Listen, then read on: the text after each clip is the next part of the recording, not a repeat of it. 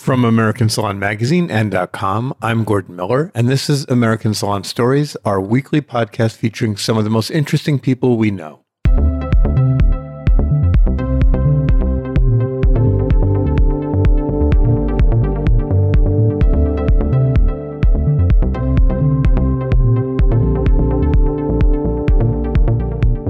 Our guest today is an award-winning, self-proclaimed, quirky celebrity editorial and salon stylist, an artistic and educational icon in our industry. She is, according to her bio, down-to-earth, fun, and insightful, and I completely agree. Our guest has won multiple NAHA awards. She's a 10-time NAHA finalist, the artistic ambassador for Pureology Serious Color Care. She travels around the globe sharing her brilliance.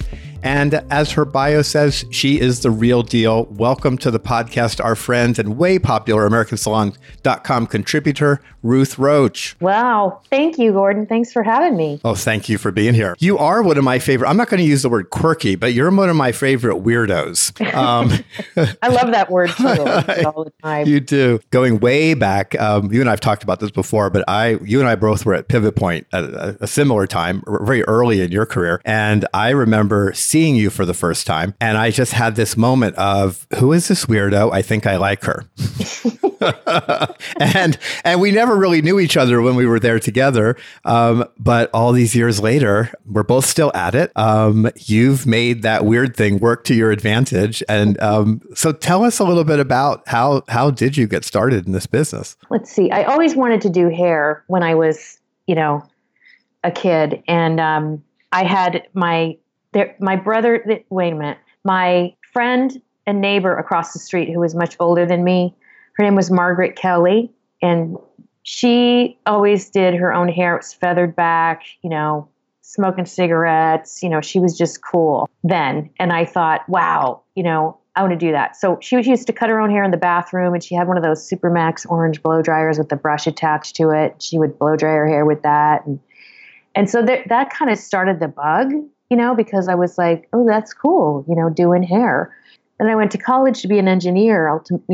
By the time I graduated from high school, that's where I had decided to go. And the whole time I was in college, I was cutting people's hair in the dorms, for a six-pack and not knowing what I was doing and just, and for money too, or no money, whatever happened. I just wanted to cut hair. And there was this weirdo place for weirdos to go. So therefore I went, and we weren't even old enough to drink yet. And we drank pitchers of Tab, which was, the diet soda then. I'm really dating myself. But I used to go into the restroom there and wash my hands, and it had this smell that smelled like really cool salon shampoo. And I would get this vision of myself working in a salon as a hairdresser and get really geeked out on it. And it started that excitement you get in your chest and your heart when you get inspired and excited about the possibility of something. And that's when I really got hooked on the idea of becoming a hairdresser. So let's fast forward to today. You have a very diverse professional life. You've got a lot of different things that you do. Kind of walk us through that. What does the world of Ruth Roach look like today? Today, it's changed throughout the years as far as what's on the plate, but my plate is always full. And in the last 10 years, more than 10 years, I had a salon and have had my advanced training academy, worked with celebrities, blah, blah, blah. I've done a lot of things. And today, my focus is working on my website with educational how-to videos. That's a huge focus of mine.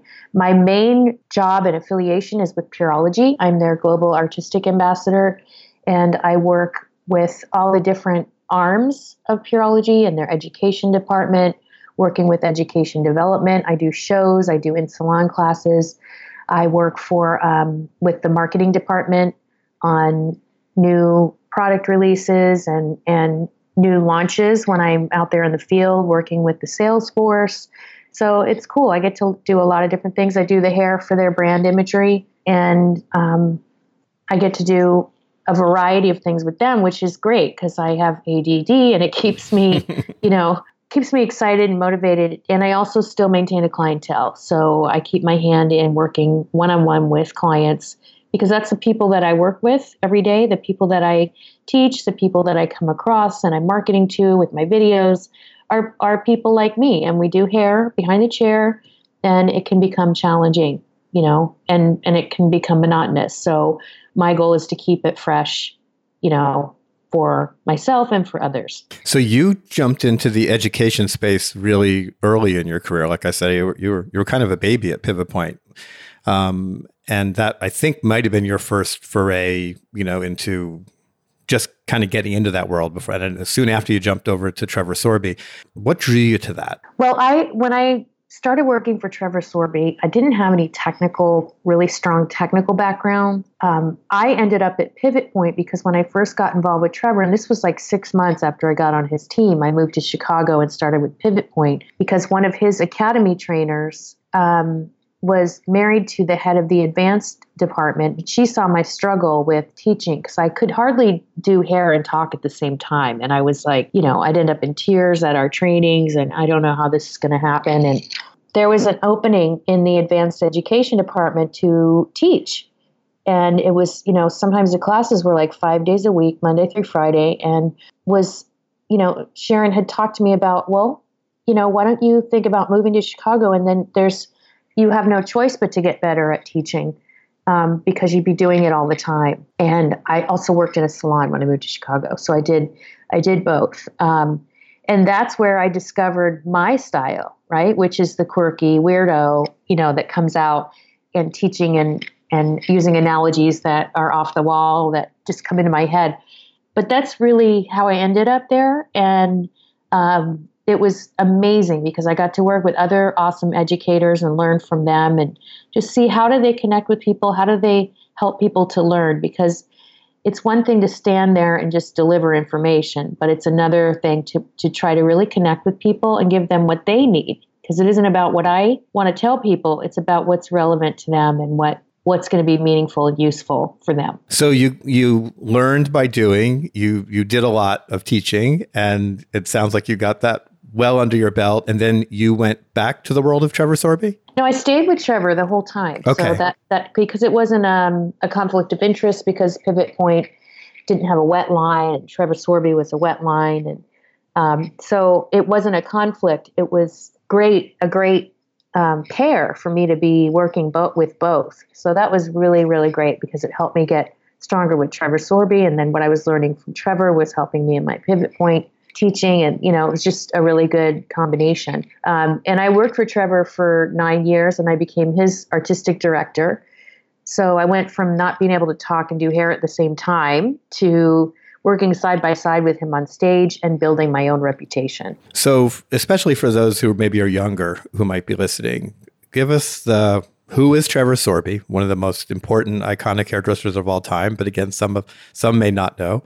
And I don't know, I'm sure you've got a good Trevor Sorbie story in the mix. Oh, yeah. Well, he came from the Vidal Sassoon background. And, that was one of his stops along the way on his career. But when he was with Sassoons, he created the wedge haircut, which a lot of people in the younger generation don't know about. But it was the first of its kind. And it was a mistake. It was something that he was trying to create a one-length haircut that basically was a bowl/mullet thing that had no graduation in it. And he held it between his fingers, which, as you know, gives you graduation. So he was getting frustrated and brushed it back, and it made this really cool ridge/wedge type thing. And nothing had been done like that before. And it ended up being a double-page spread in Vogue magazine, which was this huge springboard for that type of shape in haircutting, which is the basis of a lot of the shapes that we're seeing today, especially in the precision haircutting world. But so he came from there and he started cutting hair with razors and doing stuff people weren't doing and breaking rules and chopping into hair. And Sassoon is much more precision oriented. The shears are used. There's no thinning shears. There's no razor. So he kind of busted away and started breaking the rules and started his own brand, if you will, of, he would do these incredible shows that no one was doing where it was like a show. It had these vignettes and dancers and, was more than just a runway of models. And he started building this experience for people that would go to his shows that were just amazing, and the creativity was amazing. So I was fascinated with that and his avant-garde work as well. So I got to be involved with doing, assisting him at a lot of shoots. And even when I was his artistic director, I assisted him on stage, and I handed him hairpins and I did things like that. And, you asked what was a Trevor Sorbie story that I had. And there's a couple. I'll tell you one that really, really kind of scared me and kept me on my toes from then on. And that was, we had a test. It was at one of our trainings and we were going to the next level. So I had to, we had to do a show for him. And I tried to do this hairstyle that was not working at all. And I was short. I am short still. Yes. And so it was this big, tall, like genie hairdo thing. So I was backcombing it. It just was like tall. It was getting so where I couldn't even see around it because it was taller than me. And it just fell apart and I didn't know how to backcomb properly. And it just was a disaster. And Trevor said to me in the debrief afterwards, and he was talking to each of us about how we did, he said, "Don't ever do blankety blank like that again and put my name on it." And I just remember like falling apart. And, it's one of those experiences that I will never, ever forget. And I'm glad it happened because it made me realize that I owe it to the people that are sitting there trying to learn something to know what I'm doing and to not do things. I mean, it's okay to make mistakes and people appreciate that too, or to have to adjust one side or the other and weight and shape and that kind of thing. But to always be focused on being the very, very best that I can be, and don't rest on your laurels of a past success. And Vivian McKinder used to say, "You're only as good as your last haircut," which, can sound like, well, that's not very, encouraging, but it just means that we should always strive to be better than we were yesterday and stronger and continue to work on our craft. And, so that's another thing that Trevor and Vivian taught me is to focus on your craft, more than getting to the top or being a platform artist or being, I want to do this. I want to do celebrity. I want to blah, blah, blah. Just focus on your craft and surround yourself with people who are doing what you want to do and help them, serve them. So be of service to others that you want to be like.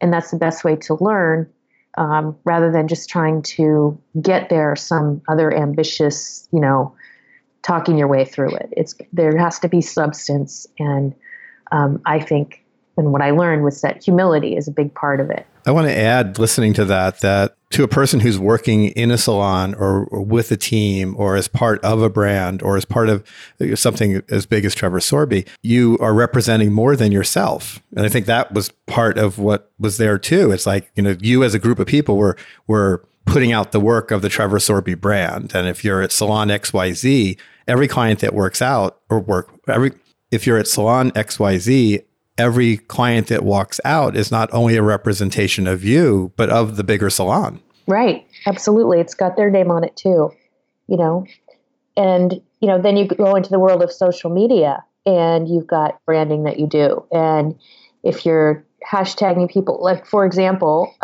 salons and stylists out there will hashtag me on some of their looks and it shows up in pictures of me on my pictures on Instagram. And, so if it's something that I love, then that's cool. Sometimes it's not something that I would, like someone will go there and think it's my work. So they're representing me by hashtagging me. So when you hashtag somebody, think about that you want to make sure that it's your very best work.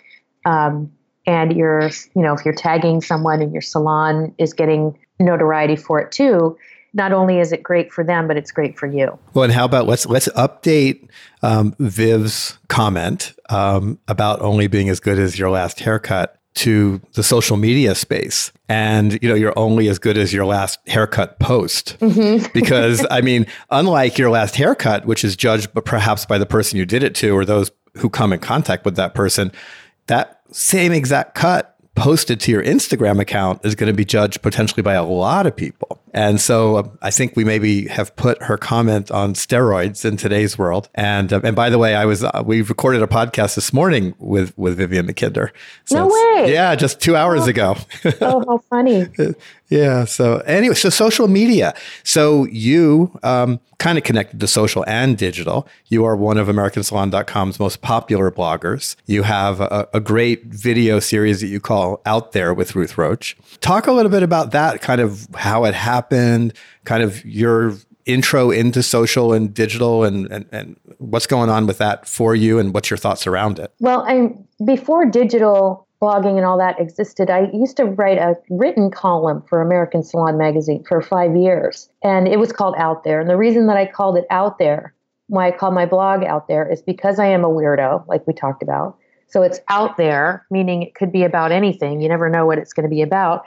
And also I'm out and about in the world and experiencing different things. And I know that fellow professionals, at least when I go and do classes and talk to them, we all were usually that person in high school that was friends with the geeks. It was friends with the stoners. That was friends with the da-da-da-da. We all kind of get along with all kinds of people. You know, just being able to relate to a lot of different kinds of people. And so out there is like, I know people track with me because they think, you know, they bounce around too. So that came about because of you and you asking if I would be interested in doing that. And it's a weekly blog, which, you know, at first I was like, oh my God, you know, and I wanted it to be video because I feel like that's where people are, you know, and people want, and I'm like that, you know, I'll do that before I'll read something because I'm visual, you know, and I also learned that people have no attention span. So it has to be like 3 seconds long. So you have to do an entire haircut in 3 seconds. And you do it well. Yeah. So you just gotta, you know, but that's how we all are. And then the social media thing is, you know, what's being someone who has been around before it happened and then being a part of it now is it's a constant, you know, it's a constant thing, which like some people deal with it once a day. Some people deal with it all day long, you know, and post every moment of their life and stories and da-da-da-da-da. As someone who uses it, and I go through my phases of being really diligent and doing it and then being a big flake and forgetting to do it. And, but it's it's the way to market yourself now. And even the manufacturers and everyone, you know, that's really the way we're going. And even for salons, rather than putting money into advertising, it's putting money into hiring someone to do your social media or bringing on one of your staffers that has that experience and loves it to do it for you, you know, in the salon. It's just, it has to happen. That's where people go. You know, I was talking to someone the other day and they were talking about their salon and their staff posting pictures of their work, not only on the salon's Instagram or Facebook, but on their own. And one of the receptionists was on the phone with a guest and they were saying, oh, so-and-so's not available. Why don't you try, you know, Susie, for example. And so while that guest was on the phone, they were surfing through and looking for pictures of this person's work. And they said, well, is there anybody else who I can find, you know, on Instagram, because that person doesn't have any work. So I want to see someone else's work before I book with them. And it's like, whoa, you know, and it's happening while they're making an appointment. So if we don't have ourselves represented out there, you know, people don't even know about us if that's how they're trying to find us in the first place. So it's really, really, really important to do it. And, you know, the other thing I've learned is to curate it, you know, like make sure what you're posting is, relevant to people and that you're not posting so often that people take you off their feed. You know, it needs to be impactful when you do post and interesting and a variety of things. And so, and with the Instagram thing, having your page, I'm making signs with my hands here, but nobody can see me, you know, having your posts the way they look in the grid. Yeah. To have it look good together as a collection of posts as well. You know, like how they look next to each other. That's a really important point. And when there's so many people who are sharing great information on this, but I think one of the big learnings in the last year for so many is that that feed is everything. And if you think of the old lookbooks, again, we've been around for a little while. Salons used to put together lookbooks. They literally would grab different things, and having seen those over the years, I think they were a never-ending work in progress. You would something would go out of trend, you take it out of the book, you put something else that's new in, and people who were better at it would really craft those books to be beautiful. And it's kind of the same thing. Instagram's like the new version of the lookbook. And as you said, a client or a prospective client is going to look. And so there's nothing wrong. And it's actually really smart to keep it clean, to delete photos, and to realize that we make decisions whether we're going to follow somebody or not based on what we see in that feed. So I'll use myself as a great example because I'm on there regularly. When I go to an event, I'll go to a show, I'll do some selfies. I'll be, I'm at the show. It's in front of the sign or whatever. And then a week later, I delete all those photos. I'll leave one or two, but I get rid of them only because that was like in the moment news, and it's not really relevant anymore. And my feed doesn't look as clean anymore. So I think that's really an important point that you bring up. And then also I'm hearing from salon owners, they look at an applicant for a job. They look at their Instagram feed before they'll even interview them. Yeah. Yeah. So you better watch what you're doing out there. We all better. I know. That's what I mean. It's nothing is private anymore. Well, and speaking of maybe not so private, so you have a second account. Yes. You have somebody in your life, Annie, your baby. What is she? She's a toy poodle, a red toy poodle. She is a most gorgeous toy red poodle. If you were to leave her in close proximity to me, unattended, she would go away. Oh, we're on Skype. I can see Annie. Hey, Annie. To all of our listeners, you're so missing out. And what is Annie's Instagram? Because people need to go look. It's Annie Roche, Roche, like my name, Annie Roche Diaries. And Annie has her own feed, and I'm so excited to be actually Skyping live with Annie. I love Ruth, but Annie's got me more excited. So that's fun. Got a hoodie on. She does. She's looking cute. And but that's the personal side, and I love that you've separated that. Annie appears on your feed sometimes, which is great to show the personal side of ourselves, in our business context. But you also have that other feed. How cool and how fun for you. Yeah, and she has 300 and something, like 60 something followers. That's not bad for a little toy poodle. So you're involved again in so many things. I know that Beauty Underground is a part of your professional life. Charlie Price, I believe, was the founder of Beauty Underground. I know there's a lot of people involved in Beauty Underground, but I know you and Charlie are buddies. And so talk about your participation in Beauty Underground. It's a really cool concept that Charlie came up with and put together with Katie and Sharina. And it's something that you don't have to be involved in every single thing that they do to be a part of the team. So it's, there's different levels of involvement, and it's sort of like a non-denominational, meaning it's not specific to any manufacturer, but we can all use and talk about our own manufacturers that we represent. So when I do something with them, I use Pureology products, and that's my loyalty to Pureology never goes away. But I'm able to do other things with other artists. For example, we created a team collection this year, and it was very much more avant-garde than some of the things that I do with Pureology, because it's more of a consumer friendly brand. And we did a show at NAHA. We were one of the VIP sponsors, and we are doing it again this year. So it's cool. And I get to be a part of a team, which is nice, and collaborate. And sometimes I'm more of a coach to some people who are on a team, and it's just cool.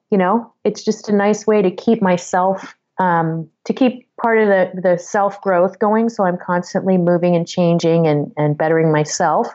And to be around other like-minded people, besides my team at Pureology, to be around as many like-minded people as possible to keep myself stimulated, and push myself to do something I haven't done before, and stay ahead of myself, as opposed to getting stuck in something that I'm doing all the time, and especially from a creative point of view, to keep the hair that I'm doing evolving and changing, because it's easy to get sort of pigeonholed into one thing, So that's something you do by choice, right? It's something that you find to be inspiring, and it sounds like it unblocks you in some ways. Yeah. And again, you've had a long career. I'm sure you've had those moments throughout your career where you either felt blocked or you weren't sure what was going to happen next. Any tips or learnings that you want to share about that longevity in a career and finding those outlets or a process that you use that moves you past the block? Yeah, I think that while you were saying that, I was thinking of, the financial aspect of education and investing in yourself, because when we do things as a team with Beauty Underground, we all pay for it. No one's paying us to do that, and to be a sponsor at NAHA, for example, you pay to do that. It's not, you are not getting paid. And I think that's a misconception sometimes that a lot of these creative things, even if you're doing editorial work, that doesn't pay anything. And so it doesn't pay anything when you're doing it with an agent, blah, blah, blah. Editorial is the lowest paying part of it, but you do it for the experience, you do it for the exposure, and it's almost like you have to look at that as an investment in your career, or, volunteering and helping people and assisting other people who are doing what you're doing. And, I talked about being of service, and the difference between being of service, there's a couple of ways to do it. You can go and assist somebody, but if you're truly there to help that person, that's great. But if you're there to make connections and help yourself, it's different, So you got to trust sometimes that the universe is going to hand you opportunities when it's the right time, and to stay true to yourself, to stay humble, is really, really important. And that doesn't mean you don't have any confidence, or you don't believe in yourself. You don't have that, yes, I can do this, because we have to have that. Like going back to getting, feeling blocked or feeling stuck. Sometimes for me, it's a matter of just forgetting about it all and doing something completely different, like going on a vacation or going to the dog park with Annie, things like that, just to get me out of my own head. But sometimes it's about going to other education, and it costs money. Like I went to Montreal to see Angelos Manera, and we drove there. We drove there from New York, and it was like a 6-hour drive, and we took Annie, and it was awesome. We went to the show, and then we drove back the next day. So it was just, we had to pay for a hotel, we had to pay for our tickets, we had to, all that stuff, but it was totally inspiring, and just because it gets you out of your own way of thinking, anytime you attend education, just watching someone else comb a piece of hair can be inspiring, because they might comb it to the left when you would have combed it to the right, so just get your wheels turning in a different way. And sometimes that does cost money. So, like with my work that I do with Pureology, I go into salons and we do shows, and, there's ways of going that are not, costly.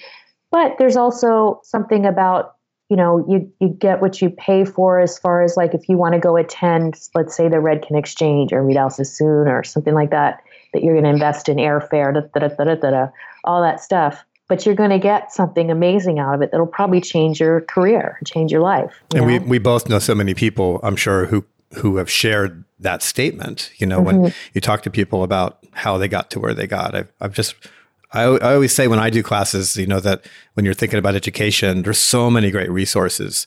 I always say Sassoon Academy, one of the gold standards. It's just, everybody should go take a 5-day cutting course. I think it's like, put it on your bucket list, and get there. Yeah, for sure. Because it's about, like, I always think of, when I think of Sassoon, I think of a ballerina, like a, prima ballerina that, it's classic, but it's also avant-garde when you want it to be. But to take the classics class is just like, a prima ballerina will do those motions of doing the first, second, and third position, do the bar work, and do the basic things every time before they dance, and it's like those things come and go in and out of style, but the foundation and the technique will never fail you.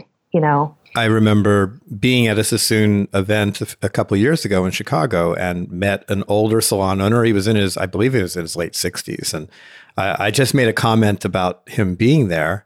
And he's like, oh, I've been coming for close to 20 years. And come to find out, very successful salon owner, very successful hairdresser. And the more we dug into the conversation, he's like, I can never, ever learn the basics as well as I'd like to, in spite of my success. And recognizing that and investing himself in himself and coming back year after year after year, he made the statement that was the foundation for his success, education. That's cool. That's very cool. And again, I think back to the Pivot Point years, when we would do like classic cuts, those were the classes that were sold out. And again, it was not always a young crowd, but it was, I remember people saying to me, I didn't come from hairdressing and it was fairly early in my career. And I just kind of thought as the bob as like the simple haircut. It's all, it's like one line, like how hard could it be in my non-hairdresser brain? And I remember talking to a group of educators and stylists who were at the program and they're like, oh no, this is like as hard as it gets. You could never, it's like you'll never get to the perfect bob. And that was the quest for some of these people who came back year after year. Yep. I remember trying to get a perfect one length bob with zero graduation, perfectly even, blah, blah, blah. And that was one of my biggest challenges when I went through my initial training with Sorby and with Vivian, and she used to come in the room and go, she'd sniff. I smell weight.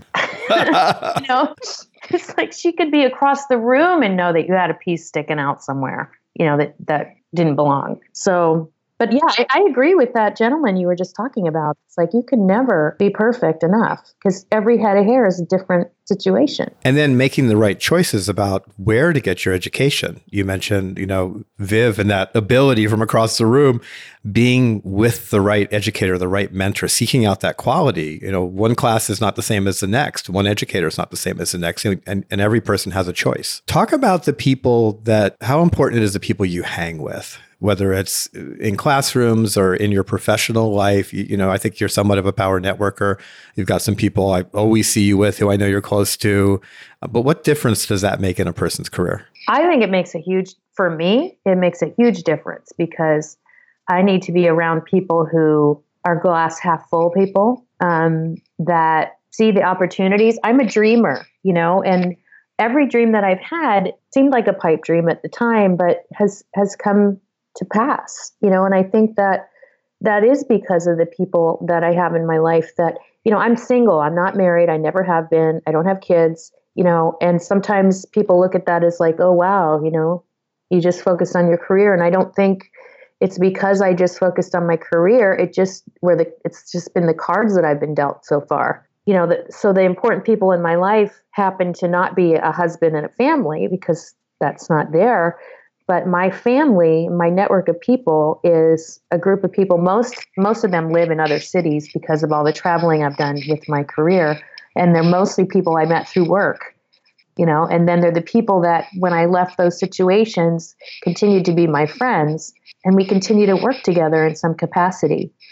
For example, Rhonda Wagner, she's the background of so much of what happens in my digital world. All the videos we do on my website, my YouTube channel, and all that is, she shoots it, she's sound, and does a lot of it. I do a lot of the editing, but she does Final Cut Pro, which anybody out there that does Final Cut Pro, I just had a crash course with her, and I got this Final Cut Pro for Dummies.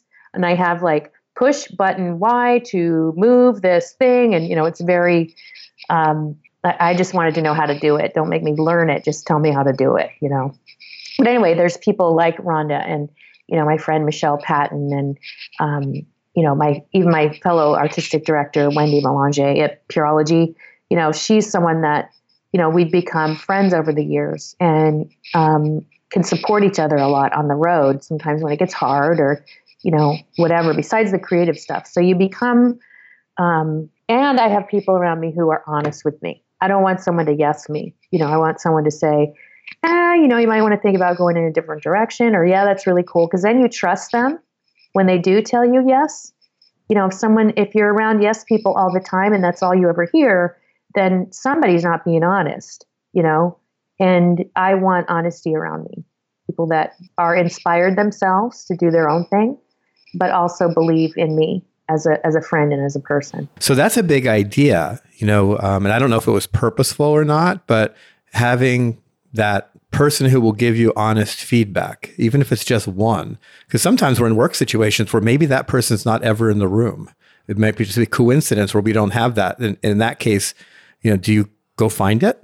Yeah. I mean, if you can, yeah, if or you have someone that, that because people have life coaches now and that kind of thing. And if that's something that you need to do to have that around that honesty and that other opinion, a second opinion, basically, other than your own on some of the things you want to do or things that you have done that you would like some feedback on. Because I think if you're just in a vacuum, then it's harder to stay relevant and know what's really being seen out there. Just like when you do a photo shoot, you might love what you see in person, and then the photographer takes a shot of it and you look at it and it looks nothing like what it looks like to your naked eye. So to be able to see it from another perspective is always so valuable. That's what happens when I take selfies. That's why I don't take selfies. Right. I'm like, so who the hell is that? Right? I'm right there with you. So I love to ask everybody this question. Best advice anybody's ever given you professionally and why that might be relevant to our audience. Any big ideas? Yeah, I'm going to go back to the advice I got from Trevor, and I already went there, but basically focus on your craft, help others, and stay humble, simple. Good advice, simple and worth repeating, even in the same podcast. So thank you for that. Let's just talk about hair. We don't typically talk about hair in these podcasts, and it's all around us. It's like looming in the background that we don't typically quite get there. But what do you see happening?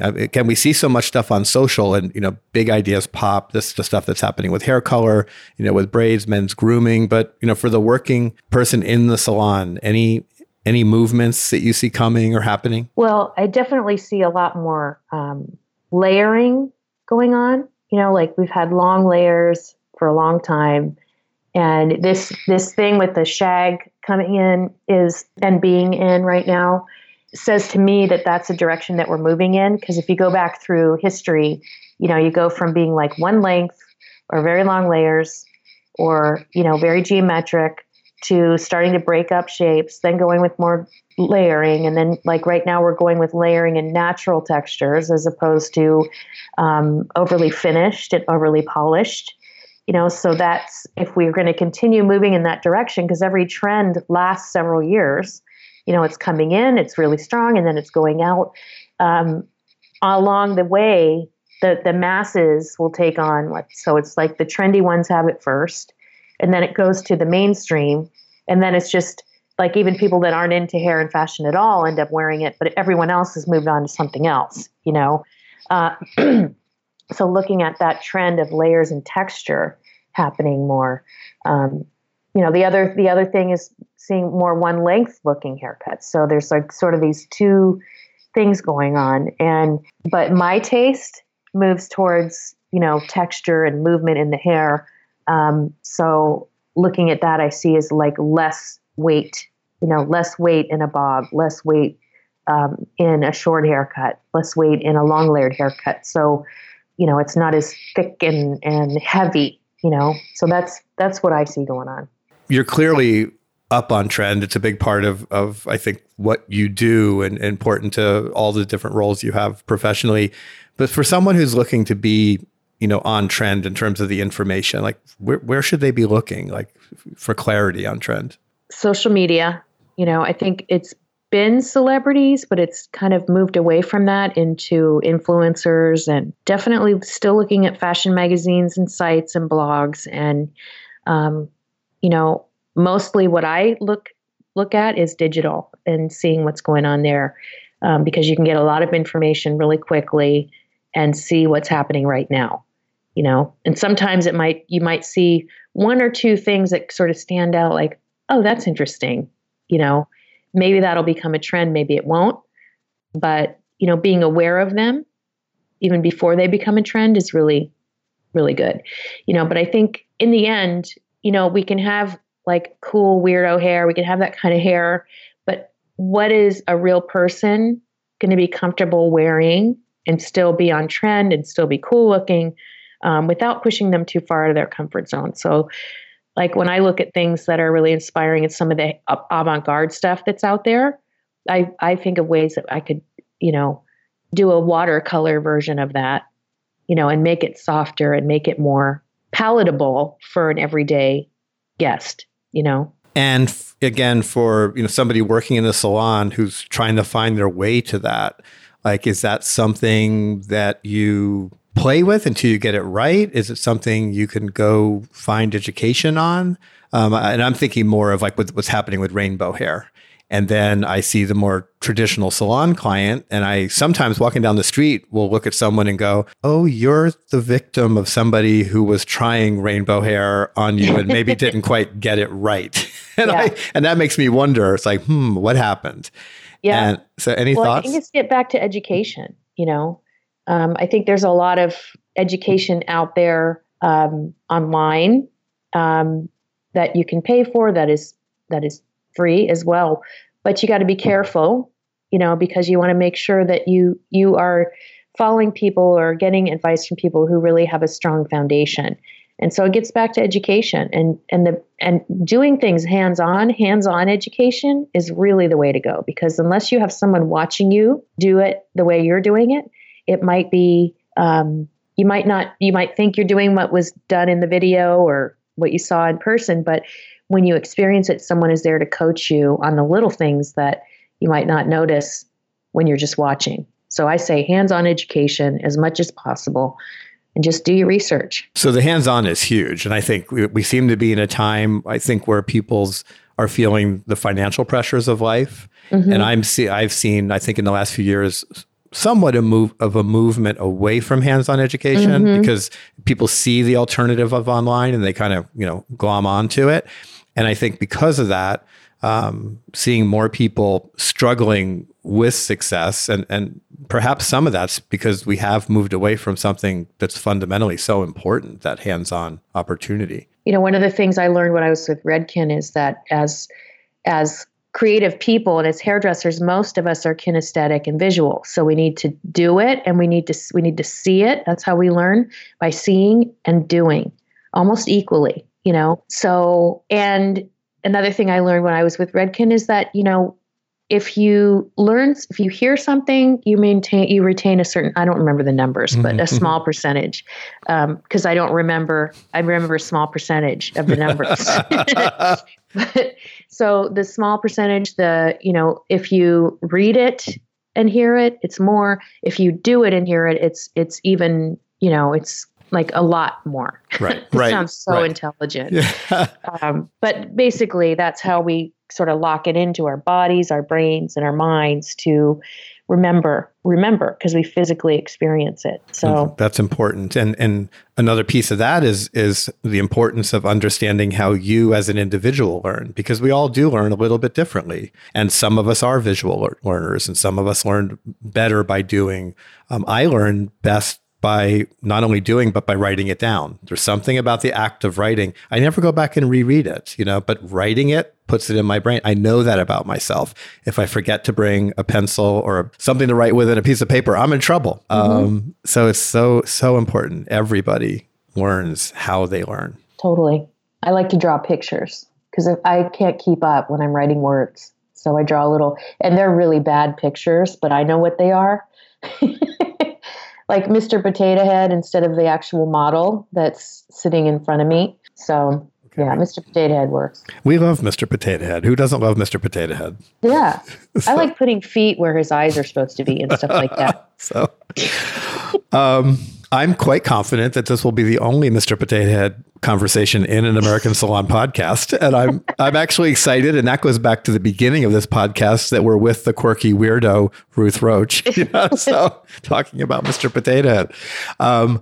I love to ask everybody, what are you reading, listening to, viewing, and or obsessing about, things that you're paying attention to that you think are worth sharing with the audience? Well, I recently had to drive like a 6-hour drive, and I got an audiobook, and I like, like CIA, those kind of things. And so I got a David Baldacci book, and it was called what is it called? Oh my God. Well, if it's his latest, they can Google the author's name, David Baldacci. Like Sixth Sense. That's what it was. So I'm reading that. Oh, I'm listening to that. And I'm going back to read a book that I've read before, Gary Zukav's Seed of the Soul. Mm-hmm. Well, it's one of those things to do when you're feeling a little bit blocked. So I'm going that direction and going inside to work on that. And then I'm obsessed with The Americans. Oh, me too. The spy show. Oh my God. So good.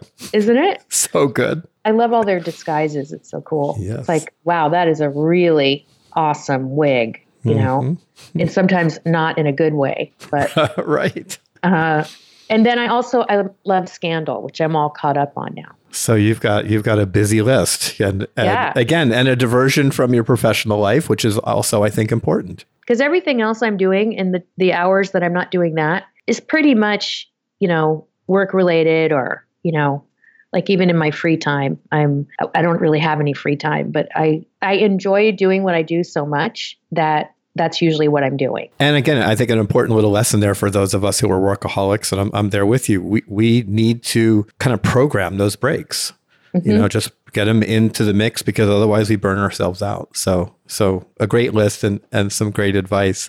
So as we begin to wrap up, Ruth, tell us where we can follow you online, on social. Where can people find Ruth Roach? Well, I'm on Facebook as Ruth Roach. I'm on Instagram as Ruth Roach, and I have a YouTube channel called Ruth Roach TV, which is all like step-by-step videos, and I do chair-side interviews with other people in the industry, so kind of getting insight on how other people stay inspired and that kind of thing. And then I have my website, ruthroach.com. So, and my blog out there with American Salon, which is weekly. So there's a lot of different ways you can get a touch of weirdo in your life. A lot of ways, all good stuff. Your YouTube channel is great, and all your work is great. And we appreciate you so much at American Salon and americansalon.com. So Ruth Roach, our favorite weirdo here over at American Salon and americansalon.com. You are the artistic ambassador for Pureology Serious Color Care. I always have to read that because it's a long title. We are excited to have had you on our podcast. It was an honor and a pleasure and a lot of fun. Thank you so much. Thank you so much for having me, Gordon. It was fun. And we'll be back next week with another American Salon Stories podcast. In the meantime, we hope you'll follow us on Instagram, where we are known as @American_Salon, also at facebook.com/American Salon. That's all one word. And of course, on AmericanSalon.com, where you can also subscribe to our free newsletter, Your Daily Beauty Fix. This is American Salon publisher Gordon Miller, and I can't wait to bring you more American Salon Stories next week.